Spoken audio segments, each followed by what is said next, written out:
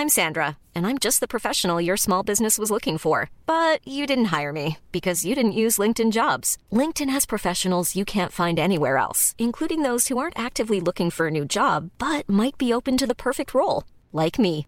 In a given month, over 70% of LinkedIn users don't visit other leading job sites. So if you're not looking on LinkedIn, you'll miss out on great candidates like Sandra. Start hiring professionals like a professional. Post your free job on linkedin.com/people today. Hi, I'm Daniel, founder of Pretty Litter. Did you know cats tend to hide symptoms of sickness and pain? I learned this the hard way after losing my cat, Gingy. So I created Pretty Litter, a health monitoring litter that helps detect early signs of illness by changing colors, saving you money and potentially your cat's life. Pretty Litter is veterinarian developed, and it's the easiest way to keep tabs on your fur baby's health right at home. Go to prettylitter.com and use code ACAST for 20% off your first order and a free cat toy. Terms and conditions apply. See site for details. Hey, I'm Ryan Reynolds. At Mint Mobile, we like to do the opposite of what Big Wireless does. They charge you a lot, we charge you a little. So naturally, when they announced they'd be raising their prices due to inflation, we decided to deflate our prices due to not hating you. That's right. We're cutting the price of Mint Unlimited from $30 a month to just $15 a month. Give it a try at mintmobile.com/switch. $45 up front for 3 months plus taxes and fees. Promo rate for new customers for limited time. Unlimited more than 40 gigabytes per month. Slows full terms at mintmobile.com.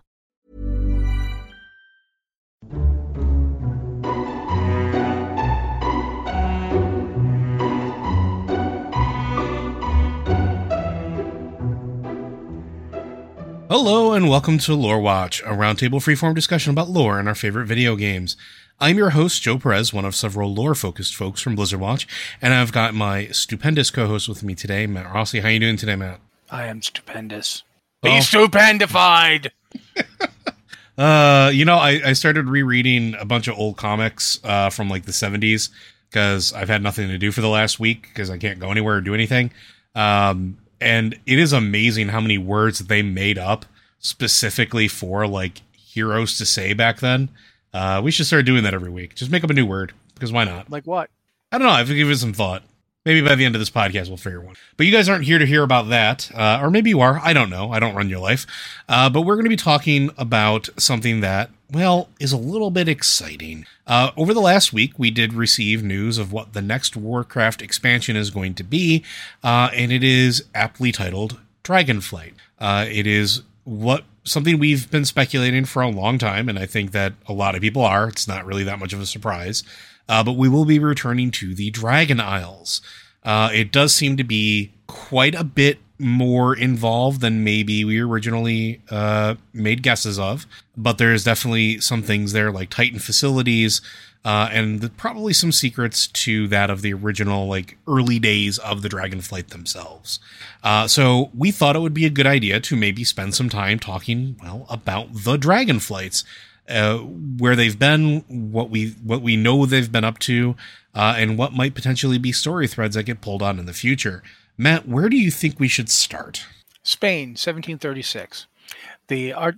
Sorry, I'm just being. I think one of the things that's interesting here is at the end of Cataclysm, we basically kind of had a door shut on the Dragonflights. The aspects had given up their powers. So they were they were still big dragons that were really old and knew a lot of stuff and were very powerful because they were big dragons, but they didn't have the aspect power anymore. And so dragons sort of went on the back foot. We saw in Legion, for instance, that the blue dragons were having a hard time. They couldn't have new clutches of eggs. They were trying to raise the last generation of eggs, and they couldn't have any more. Which is not an uncommon problem. Which a lot of us felt like, but that was the story. We also saw Ysera die in Legion. Yep. And so in following the rest of Legion and in Battle for Azeroth, we saw the Dragonflights trying to figure out, what are we? What are we doing? How are we? What is our future going to be? Do we have one? For example, Melithra, who we originally saw all the way back in ICC. Icetron Citadel. She was the green dragon that we had to heal. It was the fight where instead of DPSing, it was about healing the boss and DPSing the ads to keep them from getting to her and making her worse. until she could get to a certain point, until you'd healed her enough that she burst forth and could wreck everything. And that's how the fight went. It was the fight where the healers were like, basically, it was their time to shine. She shows up in Battle for Azeroth as well. I mean, and she's basically the de facto leader of the Emerald Dragonflight, because Ysera's dead, and she's the eldest daughter, and yeah, that's her job, that's her role. And it was interesting to see, and we had Rathian, of course, and also Ebonhorn, who we also met in Legion, the two uncorrupted black dragons. Although Ebonhorn isn't as lucky as Rathian in that he's still susceptible to their whispers of the old gods. Sorry, I should have thrown that in there. But as long as he's in a protected place, he's okay. He's not like crazy cuckoo pants. And the two of them had kind of a interesting relation. I thought that was really actually pretty nice that Ebonhorn and Rathian ultimately got along and exchanged, if not pleasantries, they recognized each other as black dragons. And Rathian didn't try to kill him or anything, because he had a tendency to kill other black dragons when we first saw him, but he's chilled out on that, it seems. So there was a lot of uncertainty, and we all kind of expected. Rathian told us in Battle for Azeroth, he made a point of saying, "I'm trying to find the Dragon Isles, but I can't find them. I've looked around, I don't know where they are. Nobody will tell me anything." And in the setup here, the first thing we found out when we were like watching the announcement video is that it wasn't a question of them not telling him; they couldn't tell him because they didn't know where it was. It was very similar to like how in Mist of Pandaria, the Pandaria was cut off from the rest of the world, right? Like surrounded by an impenetrable mist. The only Pandaren we knew were the ones who were on the Wandering Isle. Yep. And that, like Chen and all those, they hadn't been to Pandaria either. They were part of an area that had broken off just before the mist came down. So they had no way there either. So that was interesting. And it is a similar situation, except in this case, it's not, the way that it went in Pandaria was the last emperor essentially used the power of the Shah. Like he actually used the power of the Shah to do it. That was how he did it. That's what the mists were. That's why the land was so tied to the Shah and the Shah was so tied to the land. So in a way, he kind of doomed his people ultimately. Whereas in this case, it was the natural magical energy of the world was changed by the Sundering. And we don't know. One thing we still don't know is where the Dragon Isles are physically. Yeah, we haven't seen that going yet. There. Yeah, but we don't know where they are. It's quite possible that they were close to Northrend. I mean, that would explain why Wormrest Temple is there, and why the seemingly like the boneyards of the Dragonflights were there. The Dragonblight. Well, it would make sense, and also Malagos's home was in Koldara. That's where the Nexus is. It would make sense for the Dragon Isles to be somewhere in the vicinity, especially since, like I said, there was that road going from Ulduar to Wormrest Temple and then south, and then it's gone because Northrend is no longer part of a bigger continent. It's quite possible that the Dragon Isles were another of those Titan facilities along that path, which we've also seen in Zandalar. The Titan Road literally crosses. There's a place, I want to say in Nazmir, where the road starts again. Yep. Where you can be like, this is the road that goes to Wormrest. So it's quite possible that the Dragon Isles are just somewhere in that area. We don't know. But they were sealed off because after the Sundering, the magical energies that fueled that area that the dragons were originally from were gone. And so the place was effectively, the dragons couldn't stay there anyway. And so they allowed the Watchers to seal the place off. There's still a lot more we don't know, but I think that's an interesting idea to start off on, because it does make us wonder, like the Dragonflight book, and I'm blanking on the name, but Richard Knack wrote it. You remember the one? I do. I just can't remember the name off the top of my head. Yeah, I can never remember it either. But in that book, was it Dawn of the Aspects? Yes. Yes, it was. Dawn of the Aspects, we see that originally the 5 aspects that were there at the time, the first 5, were originally proto-drakes living somewhere. And it's never really clear exactly where.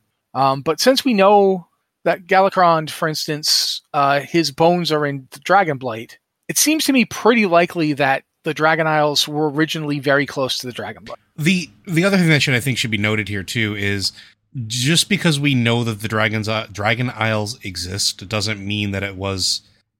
There's a lot we don't know, Matt's right, but it also doesn't necessarily mean that this is the like one place where all the dragons came from. Does that make sense?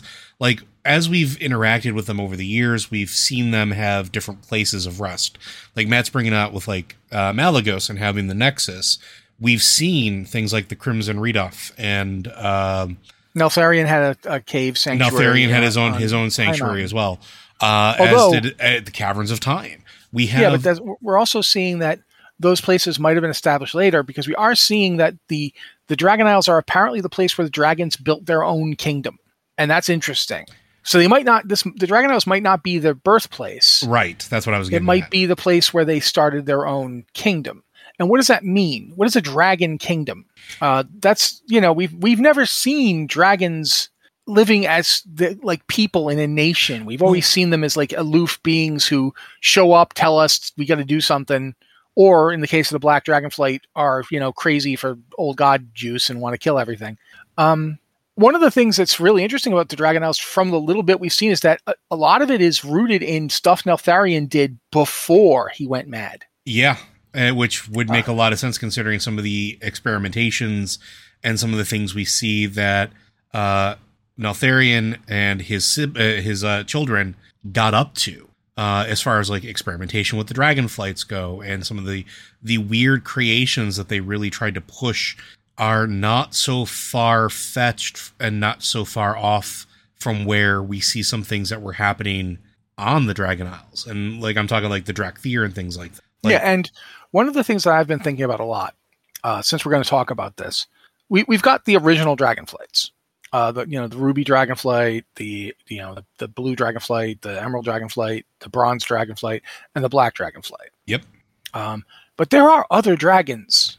Chromatic, Infinite, Netherwing, Nightmare. Yeah, but some of those are but a lot of those like the Chromatic and the Infinites and the Netherwing and the creations. I forget what the Twilight ones. They're creations, but there's the Storm Drakes. I was just going to say Storm's the other one, which we don't know if they're creations or not. Well, plus here's a weird thing: you can find Storm Drakes in Skywall. Yep. When you go to Skywall, there's Storm Drakes there. But there are also Storm Drakes in Stormheim and Suramar. They just live in the mountains there. And we do know that elemental drakes will be a thing as far as the Dragon Isles are concerned as well. Yeah. But and we're going to see proto dragons that are like all elemental, the primal elementals, and that's a whole thing that's coming up. So like, what about the earth, like the stone drakes from Earthhome? Are there other Deepholm? Like, will we be getting just Dragonflights back? Like, will we be getting or will we actually kind of get a chromatic Dragonflight finally? Because all the dragons will be in it. You know what I mean? Like, that's something I've been thinking about. Yeah, and I think we spent a lot of time focusing primarily on the 5 original Dragonflights and then sort of the things that sort of spawned off after them as far as like through those experimentations. But over the years, we've learned so much more exists, that there are so many different things that could potentially be considered Dragonflights in their own right. But we also don't know what existed prior to the raising of the dragon aspects into their primal Dragonflights, right? Mm-hmm, because before this, they were drakes, right? They were proto dragons. They were exactly proto like the proto dragons. Yeah. So there's a lot we're going to learn. It's a little confusing. It's a little confusing because we use the word drake to kind of mean not fully grown dragon. Mm-hmm. Like you know what I'm talking about, like the ones people ride, and yet we also kind of use it for proto dragons, and so it does get a little confusing sometimes. And I'm not sure. I'm pretty sure you can call proto-dragons drakes. I think that is definitely an accepted name for them. But it is not something that has a lot of... No one's ever really sat down and said, okay, when we say drake, we mean this. Mm-hmm. So that is interesting to think about too. So there's a lot of things that have happened over the years to the dragons, internally, like within themselves as well. We've talked about events that we've lived through, but there are points in time where in Warcraft's history... things like the Red Dragonflight and the Black Dragonflight, which were all we knew at the time, were embroiled in, for lack of a better term, slavery of dragons. The Black Dragonflight would capture, I believe, red dragons for experimentation primarily because they were so closely tied to life in general. And there's an entire story about how, I believe it was Alexstrasza, was captured and used as basically for rearing whelps for orcs at one point as well. There's a lot of trauma in the Dragonflight, even before they weren't aspects anymore, that at the hands of mortal creatures. And they are complicated and messy, just like we are. Let's talk about the Black Dragonflight, because I think Neltharion is probably one of the more interesting aspects, simply because of what wound up happening with their corruption. So Neltharion was the otherwise known as Deathwing. Before becoming Deathwing, was the Warder of the Deep Places, was given dominion over the Earth by Khaz'goroth the Shaper. This Dragonflight, because of its affinity for the Earth, was susceptible to the whispering of the old gods. Now, the problem with this is that all of the old gods trapped inside of the Earth, which was given to their prison, they kind of learned, and we talked about this before, how to rail against their shackles. And this was one of the ways, which of the old gods was it? Was it N'Zoth that spoke to Deathwing? According to Cataclysm, yes, it was N'Zoth who originally spoke to Deathwing and got him on board. We see N'Zoth portrayed several times before we see him in Battle for Azeroth. He gets mentioned in Cataclysm, and he's mentioned as the quote-unquote paymaster behind Deathwing. That's from a BlizzCon. But we really only start to get a hint of who N'Zoth is in Legion, when the Shadow Priest artifact dagger, whose name I can never remember, is Mitch's girlfriend. Yes, it talks about how N'Zoth was the least of them, and yet he's the one who's still pulling strings at this point, which is a bit of irony. N'Zoth is apparently, we see throughout N'Zoth's interactions, we see his interaction with Azshara, we see his interaction, at least the results of his interactions in Ny'alotha. N'Zoth is a manipulator. N'Zoth doesn't put themselves out there. N'Zoth lets other people step up and do the work, and that's very apparent in how we see N'Zoth's forces under the command of a couple of Chithraxi basically serving Deathwing on the assault on Wyrmrest Temple at the end of Cataclysm. So yeah, it's N'Zoth who originally did that. Yep. And we see how powerful this pull is too, because it's interesting to think like, okay, these are great aspects. These are huge dragons. Neltharion is like this massively powerful creature. How could they possibly be corrupted by something so trapped away, so diminished in power? But then we get to the stories with like Ebonhorn, where part of the reason Ebonhorn couldn't leave High Mountain is because that's where they were protected. They couldn't stray because anything further than that would possibly give them, basically put them back in the sights of the old god, in this case N'Zoth, where they would instantaneously be under assault. And we actually do see this when we're at the heart of Azeroth, essentially, in the Heart Chamber. And Ebonhorn comes to aid us by giving us his power when we're trying to work our magic against N'Zoth. It is almost instantaneous, his corruption. And we see it before that. And we do see it before that as well, yes. Go ahead. In the, oh, bloody heck. The origin, when you're doing the quests to establish that the High Mountain Tauren have joined the Horde, Ebonhorn goes with them to Thunder Bluff to talk to Cairn. Not Cairn, sorry, Cairn's dead. To talk to Bane. And boom, immediately the old gods start whispering at him. And he has to go immediately. He has to just leave while they're being attacked by old god things. So yeah, it's really bad for Ebonhorn. And it's interesting because it is almost instantaneous. It is violent, and it is almost absolute, because N'Zoth has figured out how to sort of manipulate that tie to the element of Earth through Azeroth itself to sort of wrest that control. I have a theory about that. Go for it. I'd love to hear it. It's a Cipher of Damnation. Yeah, that would make sense. It's the exact thing that was originally used to control the Elemental Lords. By binding Neltharion so closely to the Earth, he's basically considered an elemental. Yeah, he's the closest And of the of all of the aspects. He's the closest to an elemental, right? Like none of the others really are, because you have the steward of time, a steward of life, a steward of the dream, and then a steward of magic, and then you have the steward of the element of earth. And what's interesting about that too is that I bet you 10-1 that the primals that we're going to meet in Dragonflight tie into this. That would make sense. But that aside, that starts a cascading effect that we see for years, whether this is the capturing of dragonflights by that of the black dragons for experimentation. When you go to Blackwing Lair and you start seeing, and Blackwing Descent, and you start seeing what was being done, this is where we'll use Blackwing Lair during the Nefarian encounter, during our fight with Nefarian.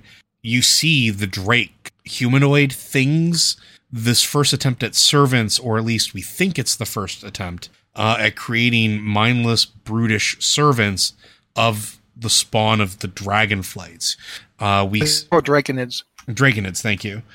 We see that again when we start going into Blackwing Descent and we start seeing the Twilight, the Twilight Dragonflight. We start seeing the culmination of all of the genetic splicing and arcane splicing that Nefarian has been doing, that Neltharion was doing beforehand. But what's interesting about that is that, sure, maybe the Black Dragonflight was first in the fray here, but all the other Dragonflights had Draconids. They did. And had the other kind, like General Dracasath version. They had them too, the Dragonkin. So maybe they weren't the ones coming up with this stuff, but they had them. And I think that that's going to tie into the Drakthir a bit. And that's what I was going to bring up, because we do see that. This is something that wasn't really talked about. I didn't see, but we do see it if you watch the announcement video for the expansion. You see Draconoids. You see not Drakthir. You see Draconoids working in what the approximation of like what the Empire run by dragons would look like. You see them laboring. They're walking around, either acting as guards or doing something. They're there. They're present. This is not and they're new. also there if you go to the to Wormrest Temple. And they're there if you go to the Ruby Respite. Yeah, the Ruby Sanctum. Yeah, the Ruby Sanctum. They're standing as guards when you go down into the chamber with the portal to the various dragon sanctums. They're right there. Mm-hmm. And you go to the dragon shrines. They're right there. So everybody has them, and I think that's going to tie into this. We're going to find out more about where the various dragon can come from, including the Drakthir. I think so too. And I think that's one of the most interesting things about it is all the experimentation that we thought was experimentation from like this weird, horrific point that the Black Dragonflight was doing, we think at the behest of N'Zoth, might not have been actual like experimentation aside from creating the Twilight Dragonflight. The Draconoids, those might have been examples of domination, or possibly something that they were told to look into because they were trying to figure out domination magic, which we just figured out ourselves. We just learned about over the course of this last expansion. But if N'Zoth knew about this, which we know that the Void was aware of the Shadowlands beforehand, that could be a key factor of what the Black Dragonflight was actually being tasked to do. Now, to complicate things further, then we have Wrathion, who we've talked about a lot, who I believe is possibly Anne's favorite child. But he was born as an uncorrupted, potentially uncorruptible, at least we thought, black dragon, reborn and given life as a way of, like, I guess hope would be the best way to put it. Wrathion spent a lot of his time trying to figure out who he was, what the Black Dragonflight was, what the future was going to bring, but also murdering corrupted black dragons. He killed a lot of them, and I'm pretty sure if he knew that Sabellion existed in Outland, he'd probably go try to murder them in that clutch too, because he's trying to get rid of the impurities. As a matter of fact, when we first have the interaction between Wrathion and Ebonhorn, there's a lot of mistrust there from both sides, for obvious reasons. And the fact that they kind of decide to not, like, attack each other is a big step in Wrathion's sort of growing up, ? But now that the Dragon Isles have been opened back up, now we see that there are Black Drakthir. There are Black Draconoids there. They do not seem corrupted. Does this mean that Wrathion can come and maybe breathe life back into the black dragonfly? Is this something where we can see maybe with N'Zoth being eliminated seems too harsh of a word, put to sleep for a while, or at least not necessarily pushing on the reins, does the black dragonflight have a chance to come back? And I think that's personally fascinating. Only if their true leader, Baron Sibelian, comes back. Well, then we'd have to see if Wrathion and Sibelian would ever get along. Like I said before, he'll get along fine when he's being digested in Sibelian's stomach. Well, I was going to say, I was pretty sure that if Wrathion ever learned of Sibelian's existence in Outland, there could be an attempt there. But the Black Dragonflight has gone through quite a bit and been the catalyst for quite a bit of disruption and a lot of pain to the other Dragonflights. So we'll see what happens there too. Would the other Dragonflights welcome Wrathion back? Well, there's actually a lot of other stuff to think about. Like, first off, I don't think that domination magic or anything we learned in Shadowlands is going to be particularly big on the story here. Sure. Because I don't think it needs to be. I think what we're going to see is these. We've got the primal dragons. That's what they are. They're drakes. They're like the proto drakes from Northrend, but they're tapping into elemental magic. Looking at the concept art, one of the things that the person who created the concept art said was that he wanted them to look like natural disasters. Like the fire one is like a volcano. The wind one is like a tornado. They're like literally natural disasters bearing down on you. And part of me is like, why did these guys get imprisoned? We don't know why. We don't know what they did yet. We know that they were imprisoned, and then they've been there for like the past 10,000 years, locked away. Were they imprisoned because they were too close to the elementals? Maybe that's how the old gods figured out they could influence dragons in the first place. Maybe it's these guys. Who knows? But we also know about these mysterious elemental half giants, the Desjardins, I think they're called, and you see their influence in the opening cinematic video, the cinematic for it. Because they're the tower that was used to seal off the Dragon Isles, the one that had Titan Watchers at, is being overrun by molten lava. The magma is boiling out of the earth and is overrunning the tower, indicating that when the magic came back, those enemies of the dragons also came back, and their first move was to attempt to destroy the Titan facility before the dragons could be summoned back. Which is it because that we're... And this is something I want to pose a question to, and something I've been thinking about since we saw this. Matt and I have often talked about, where did the Dragonflights get empowered? And I think we're going to have our answer, and I think it's going to be Tears Hold. And I think that's part of what that makes that facility so important. And any of the enemies that would be looking at it would probably want to eliminate the means of which potentially the Dragonflights themselves, the aspects could potentially be powered back up. Here's the thing about that. We know that the Dragonflights had succession principles. They did. Because we saw them get used. We saw Malygos be succeeded by Kalecgos after Malygos' death. And they had a method to do that. So it's quite possible that on the Dragon Isles, they will not just have the succession protocols, but remember that there was the Nexus had to have some kind of like celestial concordance thing to do it. There was they couldn't just do it on a whim. Perhaps that's because they'd lost access to Tearhold. Yeah. And they therefore had to come up with an alternate, principle to power it.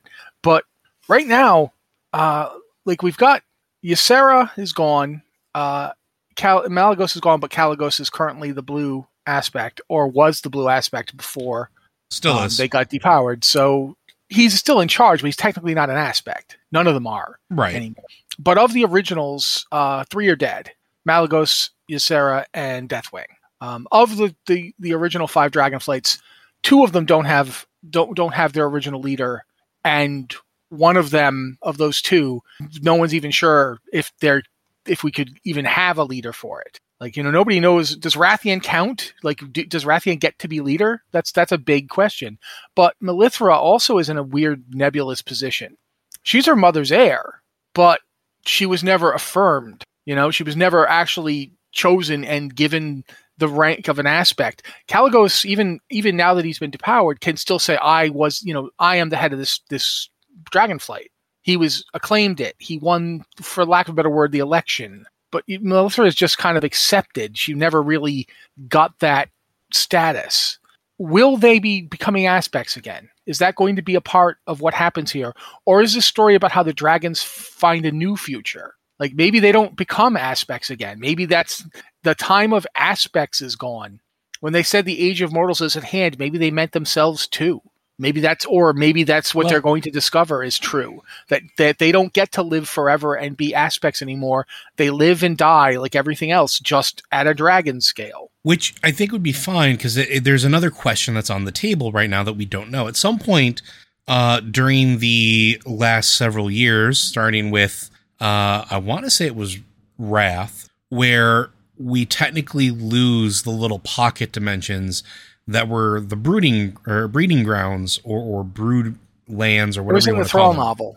It was in the Thrall novel. Yeah, but we actually not Wrath. But we participated in it. I want to say in Wrath. Well, we went into the black. I can't remember. I want to say the Ebon, but that's not the right word. But we went into the Sanctum and we fought Sartharion. Yep. And that's where we basically, that was their place of eggs and hatching and all that stuff. And then we went to the Ruby Sanctum and saw Obsidian Sanctum. The first one was the Obsidian Sanctum, and the second one was the Ruby Sanctum. We went in there and saw the place where Ysera's clutches are hatched, but we never saw the eggs. Correct. Yeah, they were not seen. One of the things what I'm alluding to is here. There's this pervasive thought, and I'm not sure if they ever really addressed it, but that the dragons can't reproduce anymore, or at least don't have a place to lay their clutch of eggs. Oh, yeah. We know that they said something along those lines in Legion, and they were talking about it before, but I know that in Legion you get, specifically the blue dragons are like, yeah, what do we do here? We've got this last clutch, and then we got nothing. And that's the last time that was brought up. So I think maybe that becomes something we talk about here. And that's one of the things I'm most excited about, because yes, maybe they don't get to live forever. And dragons already live an extended, a really long period of time whenever you talk about anything sort of like fantasy related. But what if they find a way to move forward from all of the trauma that they've had, find a way to have children again, find a way to rejoin the time of mortals? Because that was the big thing. Like you talk about at the end of Cataclysm, it's the statement of the time of dragons is over, the time of mortals is now. There's nothing that says that dragons can't be mortals too. They already pattern a lot of what they do parallel to how mortals live. This just sort of embraces it further.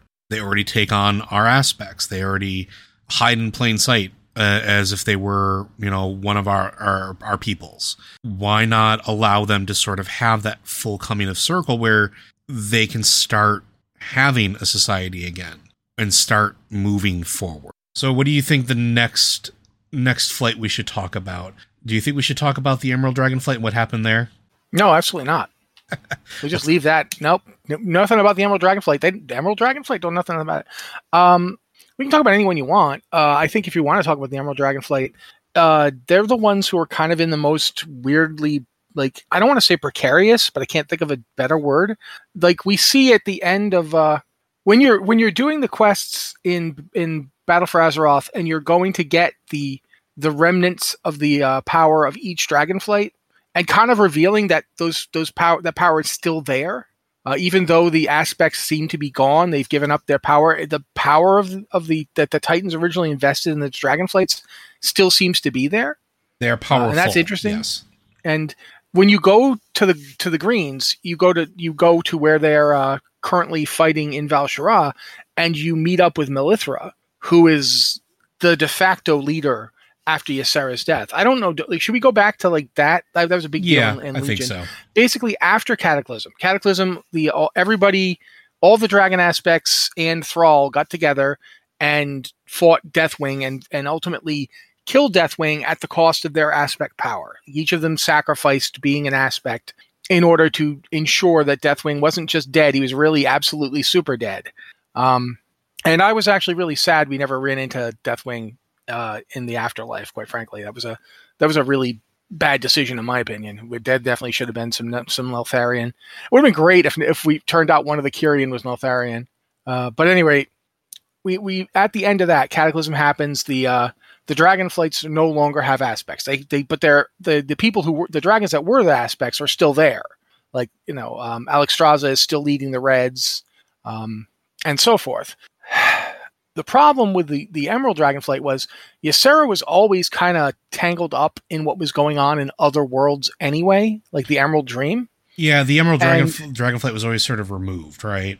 Yeah, and so in Legion, we see the attack on Valshara by corrupted Satyr, who are like basically working for the Legion again, although it does kind of feel an awful lot like they're kind of backstabbing the Legion for the old gods at the same time. But regardless, Xavius, the first Satyr, who is serving, apparently he's serving N'Zoth and the Legion at the same time. It really does. It's really up there. It's pretty iffy.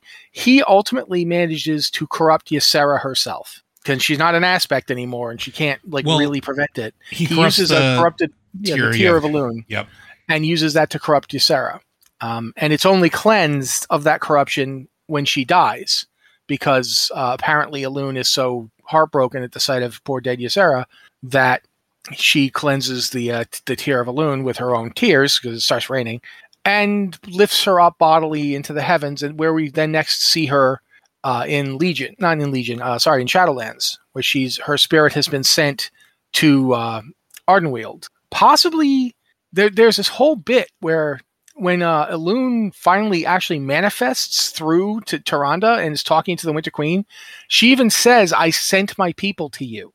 So it's possible that Ysera and all the dead Night Elves were intended to go to Ardenweald originally, as opposed to where they would have normally gone. And that there's a whole thing about that. But that's the place we are right now. Ysera exists in the Shadowlands, but there's no chance of her coming back because she's been bound to the Shadowlands. She's been bound to Ardenweald. And that means that the Emerald Dragonflight on Azeroth is basically, kind of like they have Melithra who's doing her best, but Melithra was never imbued with the aspect power and thus not the knowledge of an aspect. They also gained more than just power from the investiture. They also gained knowledge, wisdom, understanding of what the Titans knew. And she never got that either. So that's the situation the Emeralds find themselves in, which is why I don't know that I want, like I said, I don't know that I want them to become aspects again. And I don't know what will happen on that front. But I would like it if Melithra got some story here, because Melithra has been in this position since the end of the Battle for Azeroth, where she's the de facto head of the Dragonflight. But what does that mean? When she was never an aspect, she was never the appointed leader. She never achieved that position. It just sort of happened. She was forced to do it, not that she was chosen to do it or even wanted to do it. And so I want to see, are we going to find out, what's Melithra's story in this expansion? What happens with her? What happens with the Emerald Dragonflight? What role do they have now? We found out that the Shadowlands exist. We found out that Ardenweald is a very big part of the cycle of death and birth and resurrection. And tied to the Emerald Dream in a very, very deep way. So what is the Emerald Dragonflight doing now? Are they communing with Ysera? Because she's reachable, or at least for a while she was. And that's the other thing. When we close that hole in the sky over Northrend, does that seal away the Shadowlands again? Because before it was almost impossible to get there. It was very difficult to reach through the veil. It took all of Helia's knowledge to do it in the past. When the Lich King was looking through using the Helm of Domination, he only got little glimpses and visions, So does that mean that they know Ysera's there? They know that she's part of Ardenweald. Can they talk to her? Can she talk to them? There's a lot of interesting stuff to this that we don't know what the Emerald Dragonflight's role will be. We know that they're going to be tied into some of the story because it's even brought up that the Centaur that live in the Dragon Isles live in the same area as the Emerald Dragonflight, and that there are planes that the Centaur live on, and the dragons are we don't care about that. We're going to live here in these groves and grottos, and you just do whatever. And that's what's the deal with that? What's going on there?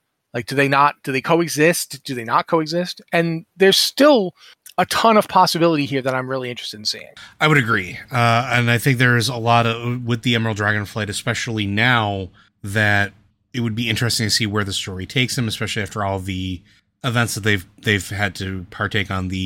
And let's not forget, like, not just the death of Ysera, but the corruption, the Emerald Nightmare, how far that pushed things back, how hard we had to fight to get rid of the nightmare, that we now know that N'Zoth was part and parcel with orchestrating, and whether Xavius was actually working with the Legion or whether it was just an opportunistic strike.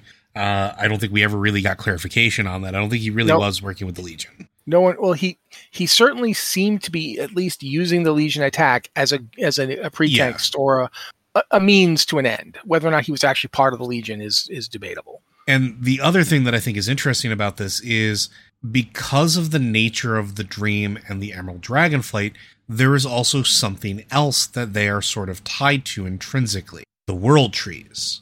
And we just had a recent story event, very, very fresh in a lot of players' minds, where one of them burned down. Now that they're sort of have the Emerald Dream back, now that things are I don't want to say calming down, but now that Shadowlands is coming to a close, how does this, like, is this something that now has importance again? And we know that the World Trees were important for many, many reasons. They were often used as like caps for gigantic fonts of power or places of really big important significance.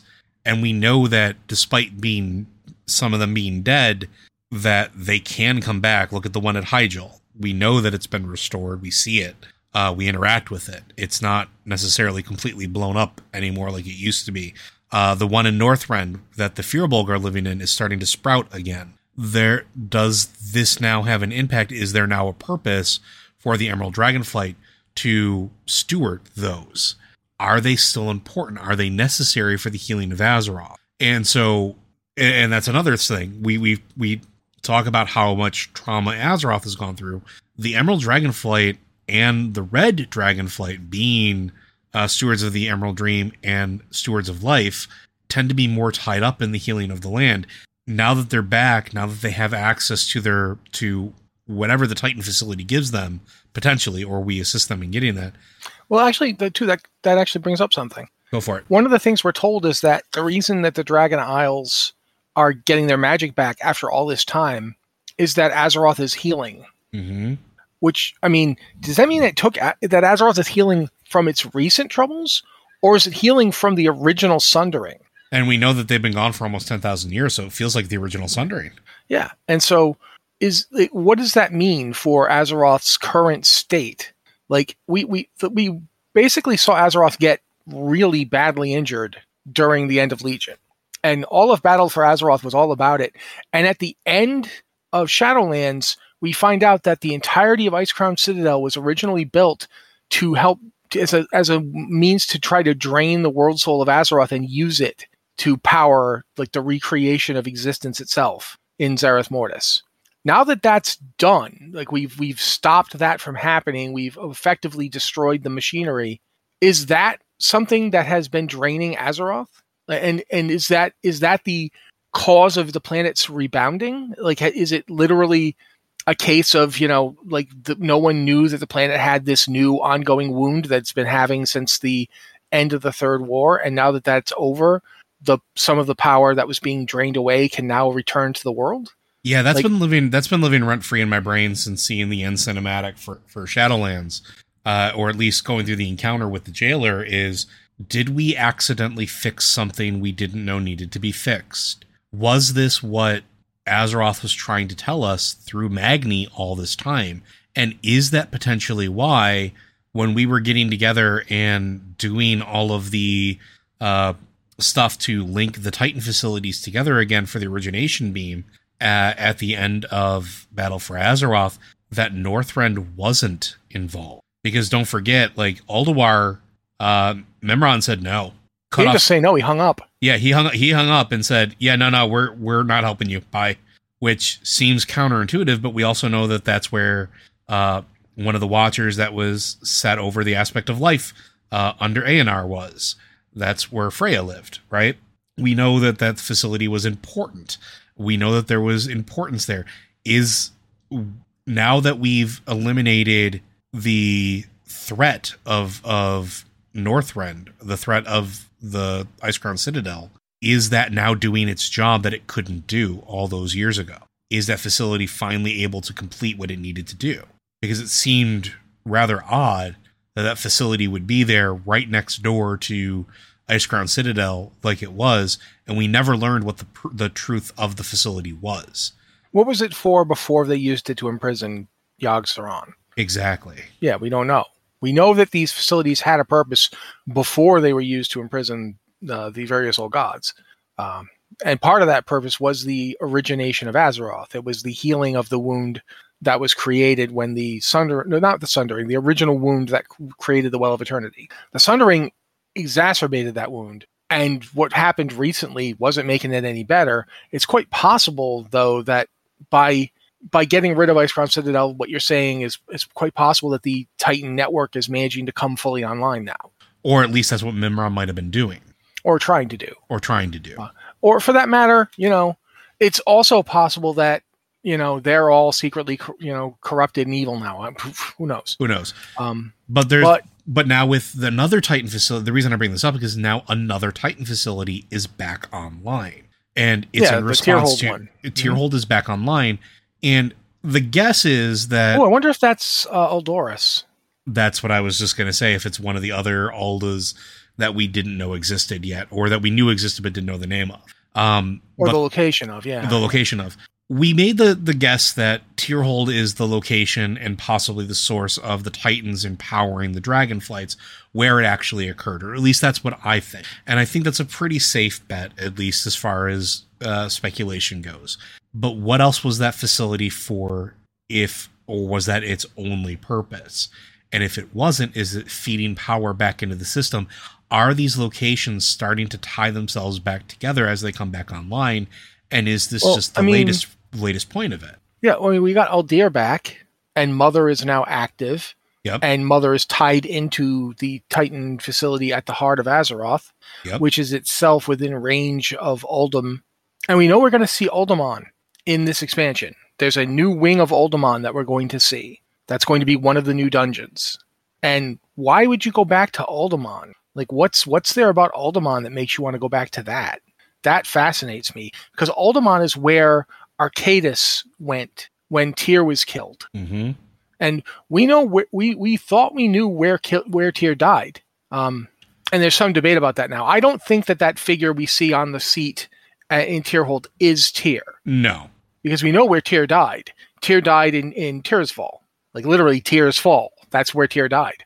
But that facility has been discovered. Now we've discovered, we know where Uldir was. We know, and if it's not obvious, the reason that we're bringing up Titans with the discussion of dragons is because the dragons are inexplicably tied. I shouldn't say inexplicably; they are intrinsically tied. Yeah, inextricable was what you were looking for. Yeah, they're tied to Tyr, and Tyr.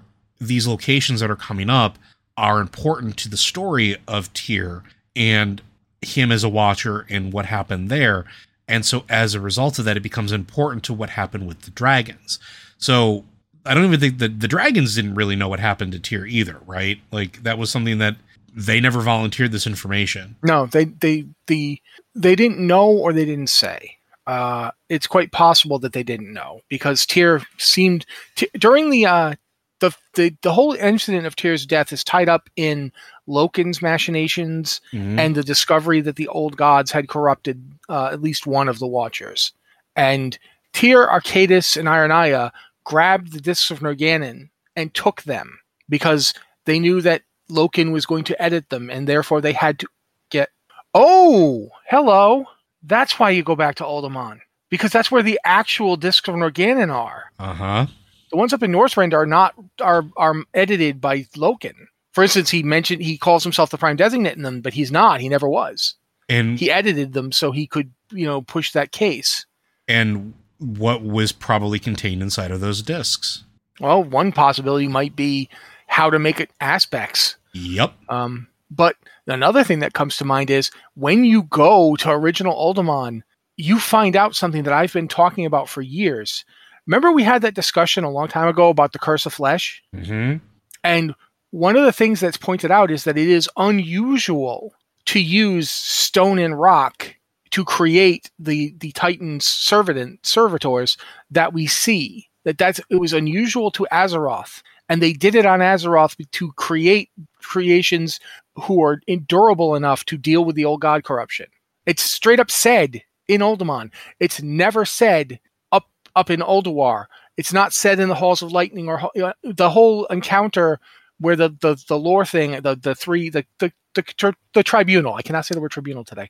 The whole encounter with them, where it talks about the necrophotic entities, does not mention that it is unusual to have done this, but it's said in Uldaman. But if we now know that the Uldaman discs are the actual Discs Organon, then it implies that there is an alternate path that is the intended path for Azeroth, and it isn't big rocky people. Mm-hmm. And therefore, the Terse of Flesh isn't something that the old gods created. It's inherent obsolescence planned for the Titan Forged. Because it's what they usually do. I said that years ago, where they're right there with you. But I think, we were talking about that because of Uldaman is the reason that I started bringing it up. And what if that's why we're going to Uldaman now? And what if it has tied in with the aspects? Because again, look at what the aspects were. Look what the Dragonflights were stewards over. Arcane energy, time, the Emerald Dream, and nature, and life. And let's talk about the other one, which was, again, back to the Black Dragonflight, the element of earth, the element that the Titan servitors were made of. Oh, but now that we know that there's these primal dragons that are coming back and that are like the rivals of the aspects that they were imprisoned, what if that's the evolution that the dragons were going through earlier? Because we know that the dragons were the proto-drakes, the proto-dragons, the ancestors of dragons, were going in a certain direction. And Tyr picked a bunch and created the aspects out of them in the same way that Odin created the Stormforged. Uh-huh. So what if aspects and the dragons that they created are like constructs? Yep. And then that's why they couldn't have kids. And that's why there needs to be something new changed in order to make them able to have clutches again. Which House 7 going back and getting the blueprints of Tyr's design, because Tyr is the one that came up with how to empower them in the first place, would allow us to actually go back and do, or at least find out, especially after they gave up so much of themselves in that power in exchange with the Dragon Soul in order to defeat Deathwing. What if that's why that all happened? It wasn't necessarily a corruption. It wasn't necessarily a destruction of their ability, but an unforeseen consequence of essentially activating an obsolescence that wasn't planned for them. So we have to go back and edit the code. And the only way to do that is to find the source material. We're going to see a lot of really interesting stuff happening with the dragon. Yeah, the we have no idea. Like we haven't even talked about 3 of them yet. Like we haven't even talked about the blue, red, or bronze dragonflights. We just got through 2. And I mean, we can talk to a couple of these real quick, just for the sake of complete. Like I wouldn't even say like completion, because Joe. Yes. Let's just accept that we're doing a 2-parter here. Don't even try. Yeah, this is gonna be a 2-parter. Yeah, it's a 2-parter now. Just accept it. Especially we could try to do that. Like in 5 minutes, we're going to cover 3 Dragonflights. Come on. But it is important to note that like when we talk about not just the Dragonflights and the story that's to come with them or potential for it, it is always going to be tied up very heavily with the Titans and Azeroth itself. And the further we get, the further along we move, the more that's becoming more apparent and how deep that story goes. We talked about getting a sort of a not a finality, but a conclusion, a crescendo to the Dragon story, because let's be honest here, the end of Dragon Soul did not feel good. The end of that raid felt awful. And everything that's happened to the Dragonflight since then has continued to be awful. We owe them. we owe them fixing a lot of this problems because they went out of their way to do stuff for us. Yeah, absolutely. I mean, you think about it too. The dragons were these, they weren't stupid or simple-minded, but they were these creatures who had barely begun climbing into their like power. And then they got taken and used by Tyr to save Azeroth. And it was because they were part of Azeroth in the way that the Titanforged weren't. They saw Azeroth as beings from it, as beings of it. And the Titanforged, meanwhile, have been turning into beings that are part of Azeroth. Yep. You know, we've got the humans and the dwarves, and possibly even the trolls are descended from beings that were Titanforged initially. The Mogu. We see this with the Tol'vir. And now it would be a nice thing to see the dragons get to return to their legacy as part of Azeroth. That would be something I would be interested in seeing. Indeed. But I think that's going to do it for today, folks. Blizzard Watch is made possible due to the generous contributions at patreon.com/BlizzardWatch. Your continued support means this podcast site and community is able to thrive and grow. Blizzard Watch supporters enjoy exclusive benefits like early access to the podcast, a better chance at having your question answered on our podcast for the queue, and an ads-free site experience. Again, we continue to stand with the employees of Activision Blizzard, as well as all the game companies out there that are working on unionizing, trying to create a safer work environment and a better tomorrow. I apologize for a little more disjointed or casual episode today, folks. There's just too much to really talk about, and it's always kind of fun, at least from my end, to kind of see where the conversation goes, to start with the root idea of let's talk about the Dragonflights and the next expansion and kind of see where things happen. Hopefully you enjoyed it as well. If you have thoughts on it, please be sure to share them with us. Again, if you are listening to our podcast on any of the reviewable sites like Apple Podcast or Stitcher or Spotify, be sure to send us to give us a like or to give us a rating, comment on the episodes, or share them with your friends. That simple act does help us quite a bit. If you have questions about the Dragonflight or the Titans or the coming expansion that you do want us to speculate on or try to answer to the best of our ability, we will go ahead and send those questions in, and you can send them into podcast@blizzardwatch.com, or you can also send them into our Discord channel. We have one for Patreon Q and podcast questions, as well as one for Q and podcast questions section. If you can't support us on Patreon, again, we understand. But little things like that do help us out. Just let us know what show it's for, share them with your friends, and we will continue to try to make the content that we hope you enjoy, because gosh darn it, we like making it. But I think that's going to do it for us this week, folks. We'll see you next time.